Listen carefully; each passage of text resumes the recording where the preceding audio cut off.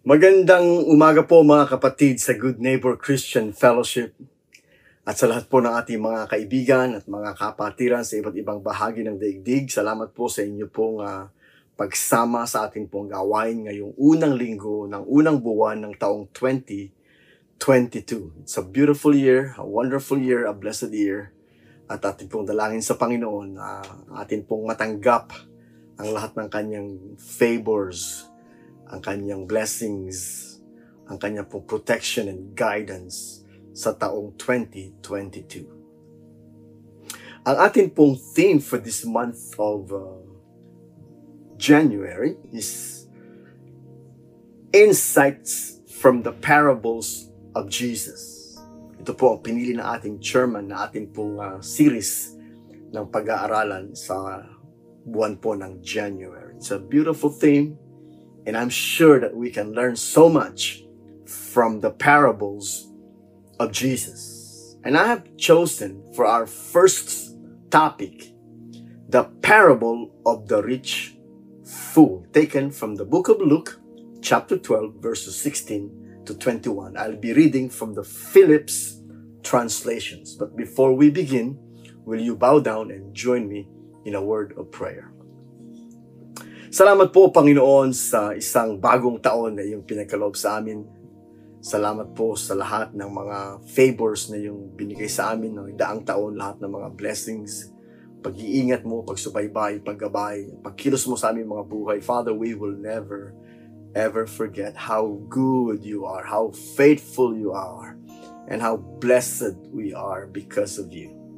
Dalangin po namin naman na sa aming pong pagpasok sa isang bagong taon, 2022, kami po ay lagi nang maingat sa aming pamumuhay, na kami po'y lumalakad ayon sa gabay at liwanag ng iyong mga salita. Oh, please bless our church, Good Neighbor Christian Fellowship. Bless, Panginoon, lahat na aming po mga kaibigan and our friends and brothers and sisters all over the world. Bless, Panginoon, aming po mga manggagawa, aming po mga leaders. And God, we commit ourselves to you once again as we enter this year, that we will do our best, give our best, be our best for your honor and your glory. In Jesus' name. Amen and amen. Kung kayo po ay may mga banal na kasulatan, samahan niyo ako sa pagbasa from the Phillips translation called the New Testament in Modern English. Sa Ebanghelyo po ni Lucas, chapter 12, mga kapatid, mula po sa verse 16 hanggang 21, ito po ang ating mababasa. Luke chapter 12, verses 16 to 21. Then Jesus gave them a parable in these words. Once upon a time, a rich man's farmland produced heavy crops. So he said to himself, "What shall I do? For I have no room to store this harvest of mine." Then he said, "I know what I'll do. I'll pull down my barns and build bigger ones where I can store all my grain and my goods, and I can say to my soul, 'Soul, you have plenty of good things stored up there for years to come. Relax, eat, drink, and have a good time.' But God said to him, 'You fool, this very night you will be asked for your soul. Then who is going to possess all that you have prepared?' That is what happens to the man who hoards things for himself and is not rich where God is concerned." May the Lord bless the reading of His holy word. Alam niyo po mga kapatid, I counted kung gaano karami ang parables na itinuro ni Jesus sa kanyang ministeryo nang siya po'y nasa lupa, recorded in the Gospels. In all four Gospels, mostly Matthew, Mark, and Luke. Yan po ang synoptic Gospels. Meron din po sa John, but not many. There are more than 39. Can you imagine? There are more than 39 parables that Jesus taught. Now, what is a parable? A parable is a comparison of earthly things with heavenly things. Yun po ang paggamit ni Jesus sa mga parables. Of course, there are also parables in the Old Testament, but that would be a different topic. There are parables in the Old Testament. But the parables that Jesus used in the New Testament are basically comparison of earthly things with heavenly things. A parable is an earthly story with a heavenly meaning.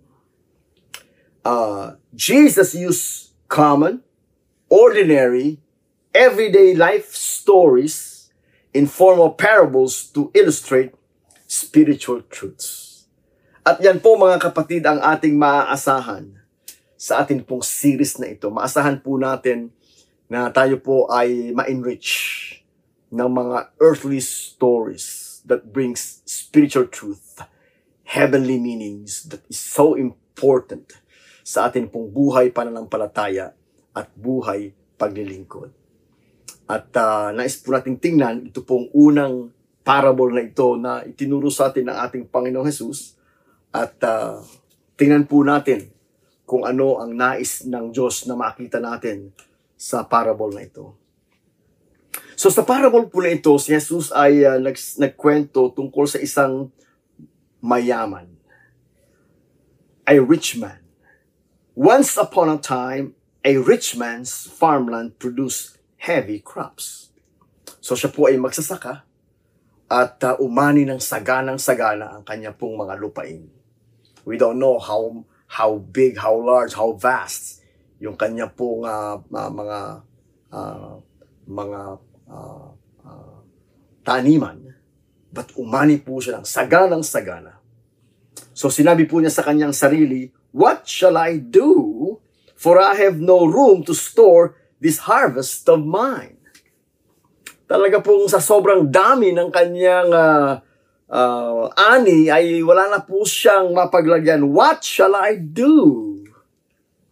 For I have no room to store this harvest of mine. Alam niyo po sa panahon ng pandemic, marami pong mga losers. We know that. Marami mga kumpanyang nagsara, mga pabrikang nagsara, mga negosyong nagsara, and they are the losers. But you know what? In the midst of this pandemic, there are so many gainers. So many. Talaga po siguro sila man ay na-surprise sa kanila pong good luck, you know? They were surprised in their own good luck in the midst of pandemic. Ang talaga pong talagang kumita ng malaking-malaki ngayong panahon po ng pandemic ay yung pong mga online shopping, mga Lazada, mga Shopee, Amazon, yan, yung mga serbisyong yan, sapagkat ang mga tao po ay takot lumabas, and so everything is online, and they just, you know, yun na nga pong may-ari ng Amazon, ang richest man in the world, hindi na po si Bill Gates. Because, you know, it's the changing fortunes of time.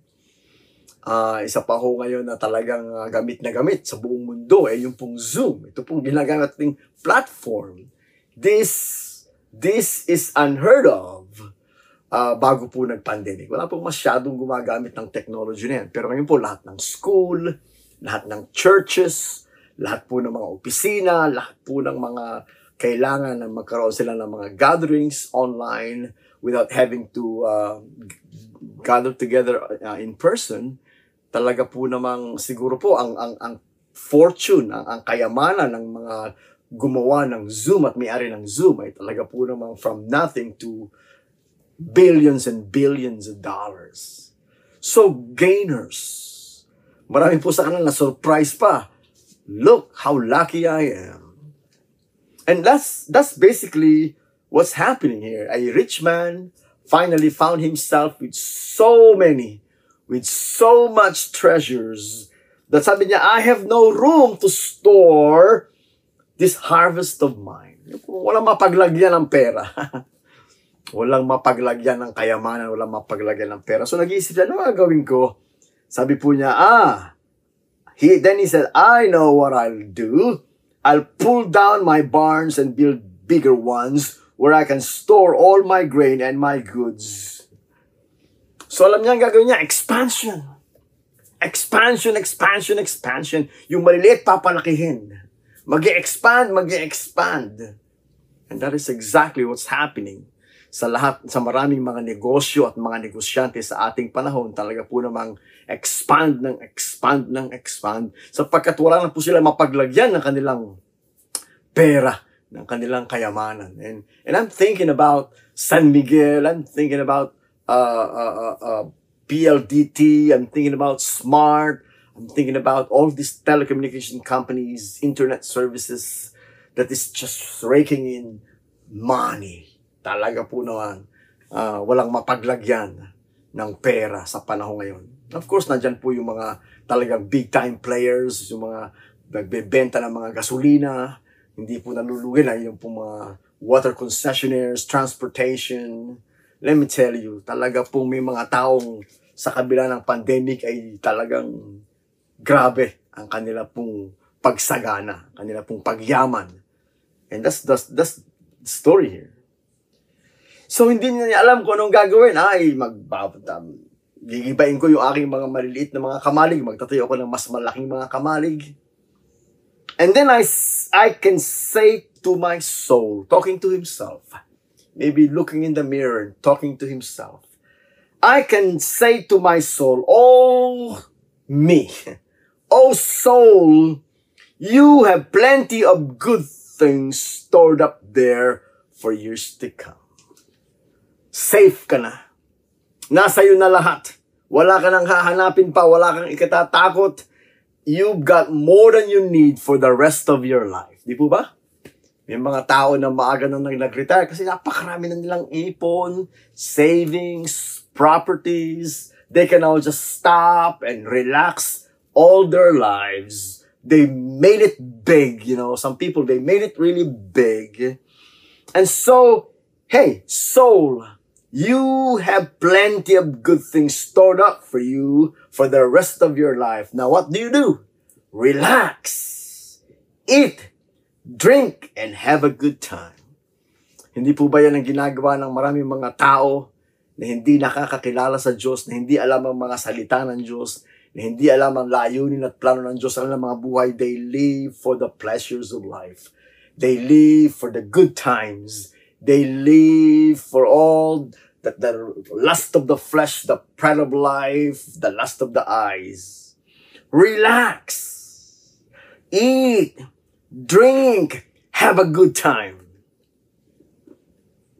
But God said to him, and I think this is the message of God for all of us in the midst of this pandemic.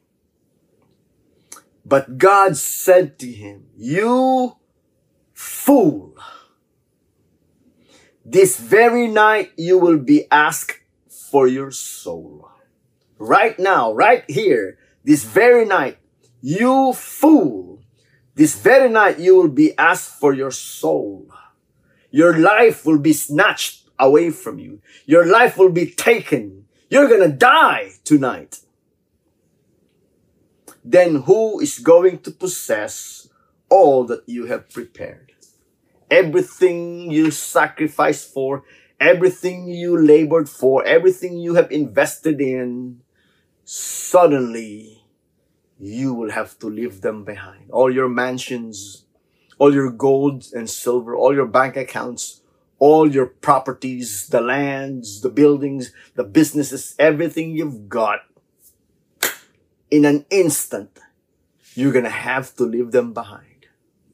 You're gonna die. And so what's gonna happen to everything you will leave behind? You know what, my friend? That kind of uncertainty in life is really more pronounced in this time and age that we are in.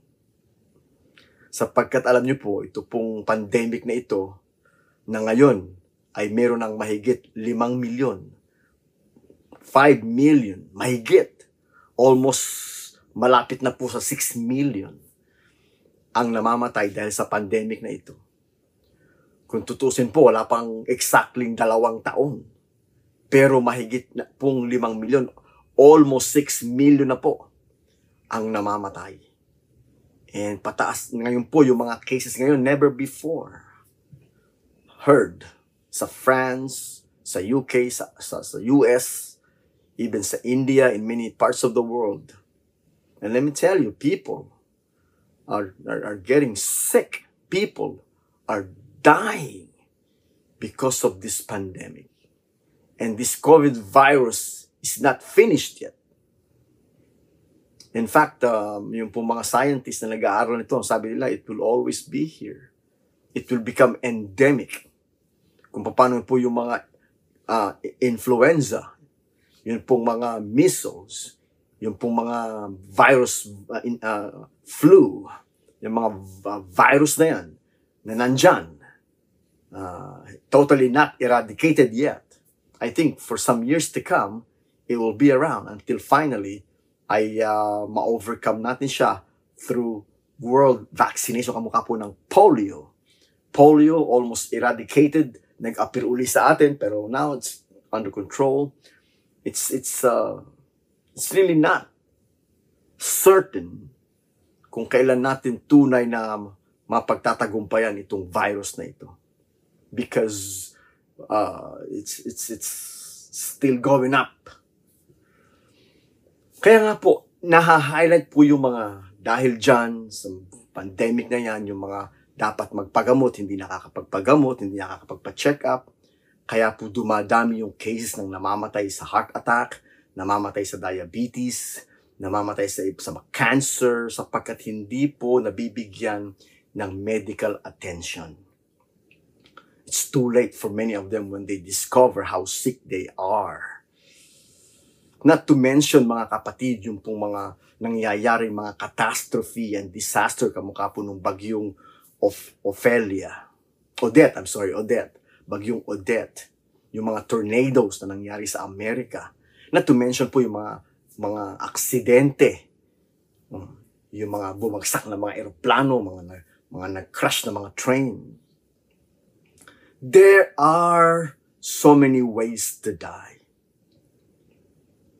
And let me tell you, kahit po gaano kakayaman, pag dumating po yung panahon na ikay itinatawag na ng Diyos, sapagkat sinabi nga po sa Hebrews, sabi po sa Hebrews, it is appointed, 9:27, Hebrews 9:27, it is appointed for man to die once, and after that, the judgment. Meron po, we have an appointment with death. We don't know when it will come, how it will come, but it will come. So those of us na hindi po kumikilala sa Panginoon at namumuhay lang tayo ayon sa ating pagnanasa, ayon sa ating mga kalayawan, ayon sa ating mga desire to have a good time, ang sabi po ng Biblia, you fool. It's foolishness before God na atin pong pinupursu sa buhay na ito yung mga kalayawan, yung mga flesh, things of the flesh, and not think about the things of God, not think about the spiritual things. At yun po, mga kapatid, ang failure ng napakaraming mga tao sa ating panahon. And yet, death is always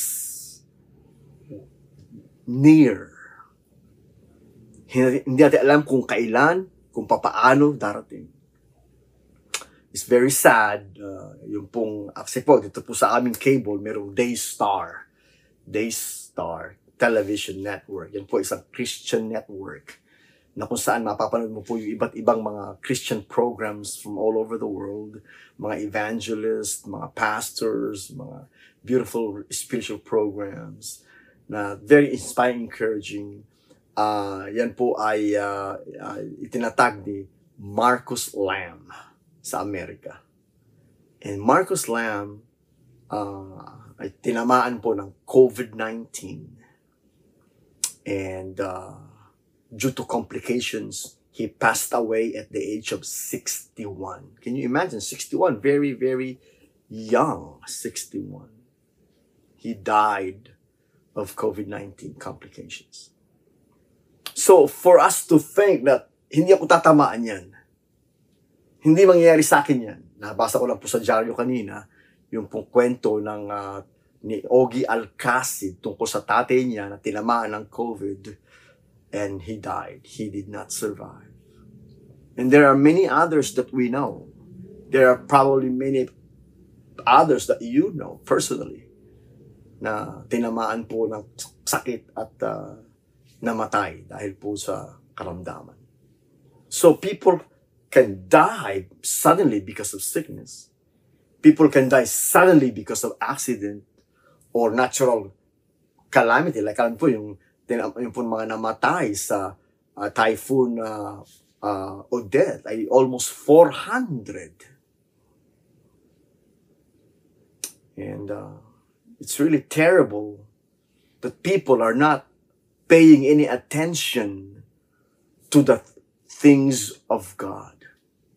Sapagkat sabi nga po sa Mark chapter 8:35, what shall it profit a man if he gains the whole world and lose his own soul? Ano ang mapapakinabang ng tao makamtan man niya ang buong sanlibutan at mapahamak naman ang kanyang kaluluwa? Yun po ang hindi nauunawaan ng maraming tao, hindi iniintindi, hindi pinapansin ng maraming mga tao yung kanilang kaluluwa. Kaya nga po ang sabi ni Kristo, you fool, this very night you will be asked for your soul. Ngayong gabing ito ay kukuhanin ka na. Ngayong gabing ito ay mamamatay ka na. Ano mangyayari sa lahat ng pinagpaguran mo, sa lahat ng mga pinag-inipon mo, pinundar mo? Who will possess all that you have prepared? Definitely not you, because you are gone, and you'll be gone forever when you die. Kaya nga po, the Bible says here, that is what happens to the man who hoards things for himself and not rich where God is concerned. Ito po mangyayari sa mga tao na puro material lamang ang kanilang iniisip at iniintindi at inaasikaso at hindi ang mga bagay na para sa Diyos. Sa taong 2022, pakinggan po natin yung sinasabi ni Kristo sa Matthew 6:33. Seek ye first the kingdom of God and His righteousness, and all the things you need will be added unto you. Alam ng Diyos lahat ng ating pangangailangan. Alam ng Diyos lahat ng ating kalagayan. Kaya po magtitiwala tayo sa Kanya na sa taong 2022, He will take care of us. He will provide for us. He will shower us with His favors and His blessings. He will be there to protect us. He will be there to guide us. He will be there to give us the strength. But you have to put Him first in all that you do. Bago ka lumakad, mananalangin ka, ipagkakatiwala mo sa Kanya ang lahat ng iyong mga lakad. Sabi nga po sa Proverbs chapter 3 verses 5 to 7, trust in the Lord with all your heart. Lean not in your own understanding. In all your ways you acknowledge Him, and He shall direct your path. Magtiwala tayo ng buong puso sa Diyos. Kilalanin natin siya. Acknowledge Him. In all your ways, acknowledge Him. You mean acknowledge Him as the source of everything. You are the source of my strength. You are the source of my wisdom. You are the source of my intelligence. You are the source of my power. You are the source of everything I need. Pag ako'y nagtagumpay, is glory to God, He gave me the power to overcome. Lahat po ay galing sa Diyos, bigay ng Diyos, biyaya ng Diyos. Matutunan nawa natin kilalanin siya at pasalamatan siya at magtiwala sa Kanya sa taong 2022. Huwag po tayo maging fool. Huwag tayo maging hangal sa mata ng Diyos. Sapagkat kung ang Diyos ay hindi natin uunahin sa ating mga buhay, kung ang Diyos ay hindi natin iintindihin, kung ang Diyos ay hindi natin bibigyan ng puwang sa ating mga buhay, we will become utter fools, in the words of Jesus Christ. And so we're thankful na ngayon pong taong 2022, tayo po'y lumalakad bilang mga wise, not fools. Wise in the words of God. Wise in our relationship with God. Wise in our faith and our commitment to serve Him. That's true wisdom.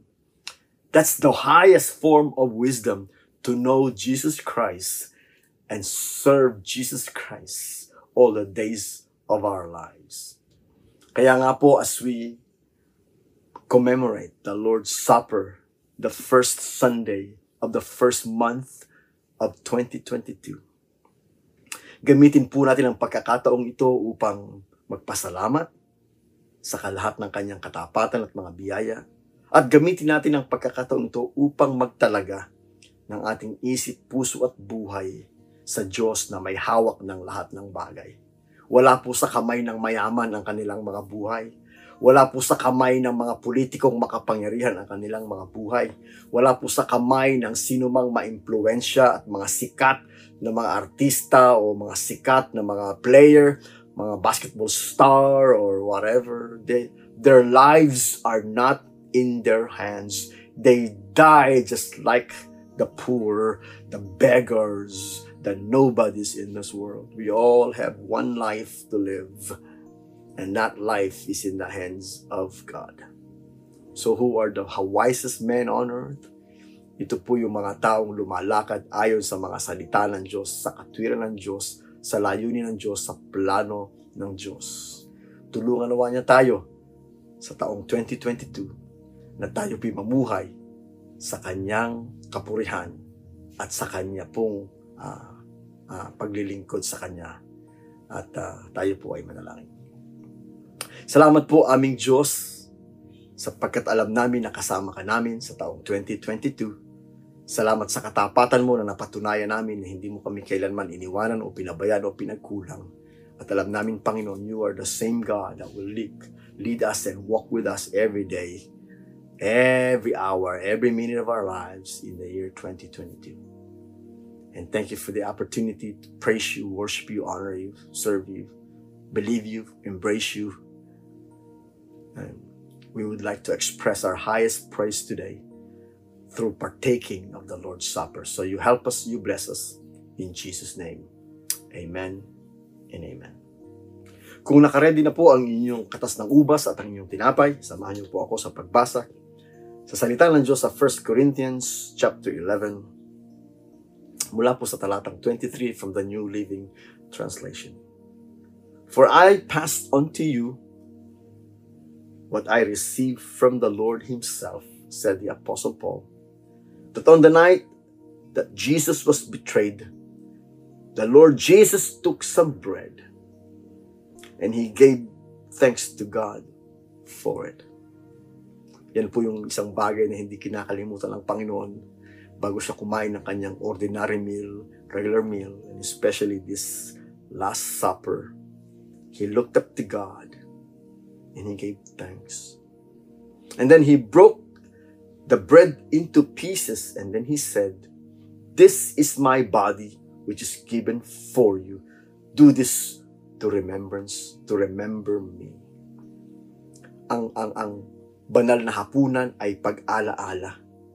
Pag-alaala sa kanyang dakilang sakripisyo ng pagbibigay ng kanyang buhay para sa ating ikaliligtas. Ang kanya pong katawan ay hinayaan niyang magkasugat-sugat, magkapira-piraso para sa ating kaligtasan, para sa ating kasalanan na tayo magkaroon ng buhay na walang hanggan. At sabi niya, ang tinapay na ito ay simbolo ng kanyang sakripisyo na ibinigay niya ang kanyang katawan para sa atin. So, tayo po'y kakain bilang pag-alaala sa kanya. Tayo po'y manalangin. Salamat po sa tinapay na nagpapaalala sa amin sa iyong katawang nagkasugat-sugat at nagkapira-piraso para po sa aming para po, Panginoon, sa amin pong kasalanan at kami bigyan mo kami ng buhay na walang hanggan. Pagpalain mo po ang tinapay na ito sa pangalan ni Jesus. Amen and amen.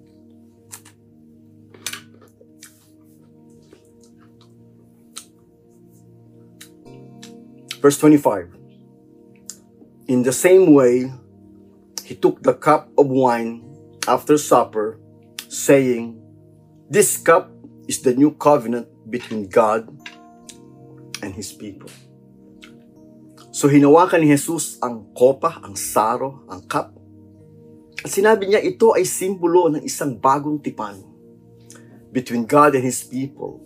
Bagong tipan na pinagtitibay ng kanyang dugo na nabuhos sa krus ng Kalbaryo. Dugo na naghuhugas, dugo na naglilinis. At sinabi ni Jesus, na tuwing iinimin ninyo ang katas ng ubas, alalahanin ninyo na ako ay nagbigay ng aking buhay, ibinus ko ang aking dugo sa ikalilinis at ikahuhugas na inyong mga kasalanan. And so, tayo po'y iinom bilang pag-alaala sa Kanya. Tayo po'y manalangin. Salamat po, Panginoon, sa katas ng ubas na sumisimbolo sa iyong dugo na naghuhugas ng lahat ng aming mga karumihan at mga kasalanan. Patawarin mo kami, Panginoon, sa aming mga pagkakamali at pagkukulang. At hayaan mo, Panginoon, sa taong 2022 ay mamuhay kami, Panginoon, ng may pagtunay na pagtatalaga ng aming mga sarili, na mamumuhay kami bilang maglilingkod kami sa iyo for the rest of our lives. Oh, bless this cup as we drink it in remembrance of Jesus Christ our Lord. Amen and amen. Let's take the cup. Salamat po mga kapatid sa inyong pagsama sa ating gawain ngayong umaga. At tayo po ay excited na makasama kayo every Sunday. Every Sunday, we want to have fellowship with you online. We want to see you online. We want to praise with you, pray with you, serve with you, and honor the Lord with you. Because that's the best thing we can do in this short life that we have. Oh, the Lord bless you and keep you. The Lord make His face shine upon you and be gracious to you. The Lord lift up His countenance upon you and give you His peace. In the name of the Father, and of the Son, and of the Holy Spirit. Everybody say, Amen. Amen. God bless you all.